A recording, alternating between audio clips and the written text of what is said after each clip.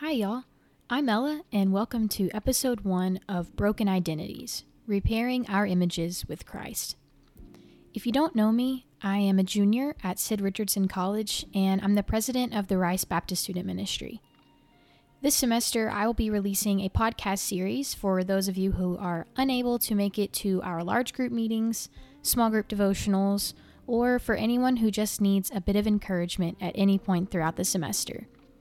This podcast, Broken Identities, Repairing Our Images with Christ, will be coming out every Sunday.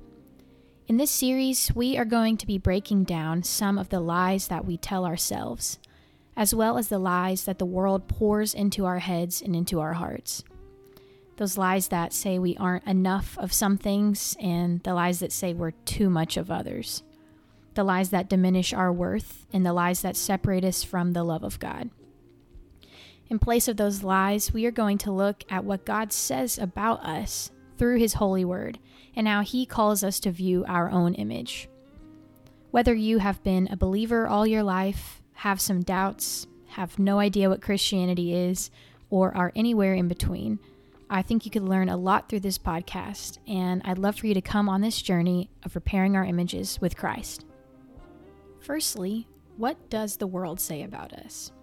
The first lie that popped into my head was unlovable. Maybe we're single and TikTok tells us that something must be wrong with us to be in college and never have had a serious relationship. Maybe we're transitioning into college and away from the only friends and family we've ever known, and we're struggling a bit to find a new community, and we feel like maybe we're the problem. Maybe our home lives haven't been great, and we've not felt like our family members loved us or loved each other to some fault of our own. Or maybe we tried religion, and some people proclaiming to be Christians treated us as broken, unclean, and unwelcome. All of us, regardless of situation, upbringing, or religious experience, have felt at some point like we are unworthy of being loved or incapable of showing love to others. Our images have been broken by the world, and now we believe that we're too needy, too broken, too messed up, too bad. We're not smart enough, not pretty enough, not fun enough, or not tough enough. These lies have become our truth. However, this could not be farther from the truth that God tells us through His holy word, the Bible. Let's look at some passages that speak to how loved we are by Him. First, Lamentations 3, verses 22 through 23. It states, "Certainly the faithful love of the Lord hasn't ended. Certainly God's compassion is not through. They are renewed every morning. Great is your faithfulness." Sometimes life is hard. There is absolutely no denying that. God never promised us a perfectly easy life. Instead, He promises us, as seen in these verses, that His love is going to be faithful and is going to be steadfast. He is always compassionate. My study Bible says this, quote, "Abandonment, sorrow, struggle, and pain are all transitory.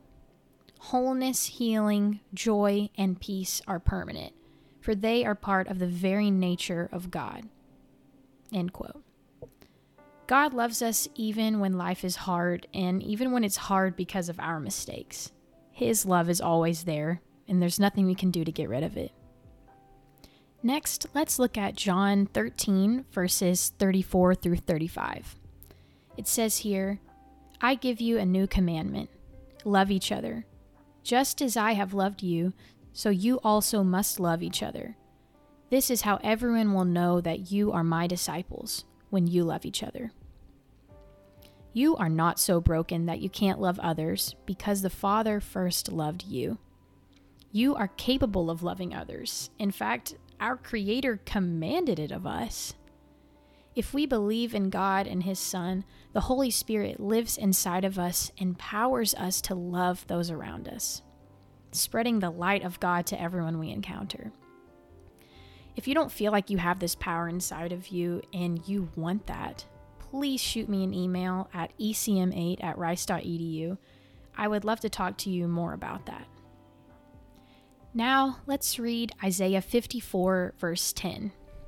It reads, "The mountains may shift and the hills may be shaken, but my faithful love won't shift from you, and my covenant of peace won't be shaken, says the Lord, the one who has compassion on you." To me, this reads very clearly as God promising to be steadfast. The world is changing constantly and rapidly. Socially, politically, and economically, everything is moving at the speed of the light. Opinion and popularity, including the world's view of you, ebbs and flows. But God has loved each and every one of us from the very beginning of time, and He's never going to stop loving us. Finally, let's take a look at 1 John 3, verse 1. It says, "See what kind of love the Father has given to us, in that we should be called God's children, and that is what we are. Because the world didn't recognize Him, it doesn't recognize us." We are God's children, heirs alongside Jesus Himself to the kingdom of heaven. Now, please correct me if I'm wrong, but I'm pretty sure none of us asked to be born, much less born into the families that we have. That was something given to us that we didn't, quote, earn. And that's exactly what God did for us. He invited us into the kingdom of heaven and to be an heir to the universe. Our primary identity is as His child. He loves us as the perfect Father, even when the world around us might not love us. I hope that this first episode has been encouraging for you all. If you don't know God, you are not a lost cause. If life is really hard right now, you are not unloved. If you feel like you aren't able to love others the way that you want to, God says that you can because He first loved you. If you feel like you don't have a place, He has called you to be His child. You are not unlovable, but you are loved by the Creator of the universe. Thank you so much for tuning in today. This week, try and pin down the moments when you feel unlovable or like the world is against you. And remember these verses that say just the opposite. If you have any questions or prayer requests, feel free to reach out to me at ecm8@rice.edu. Have a blessed week.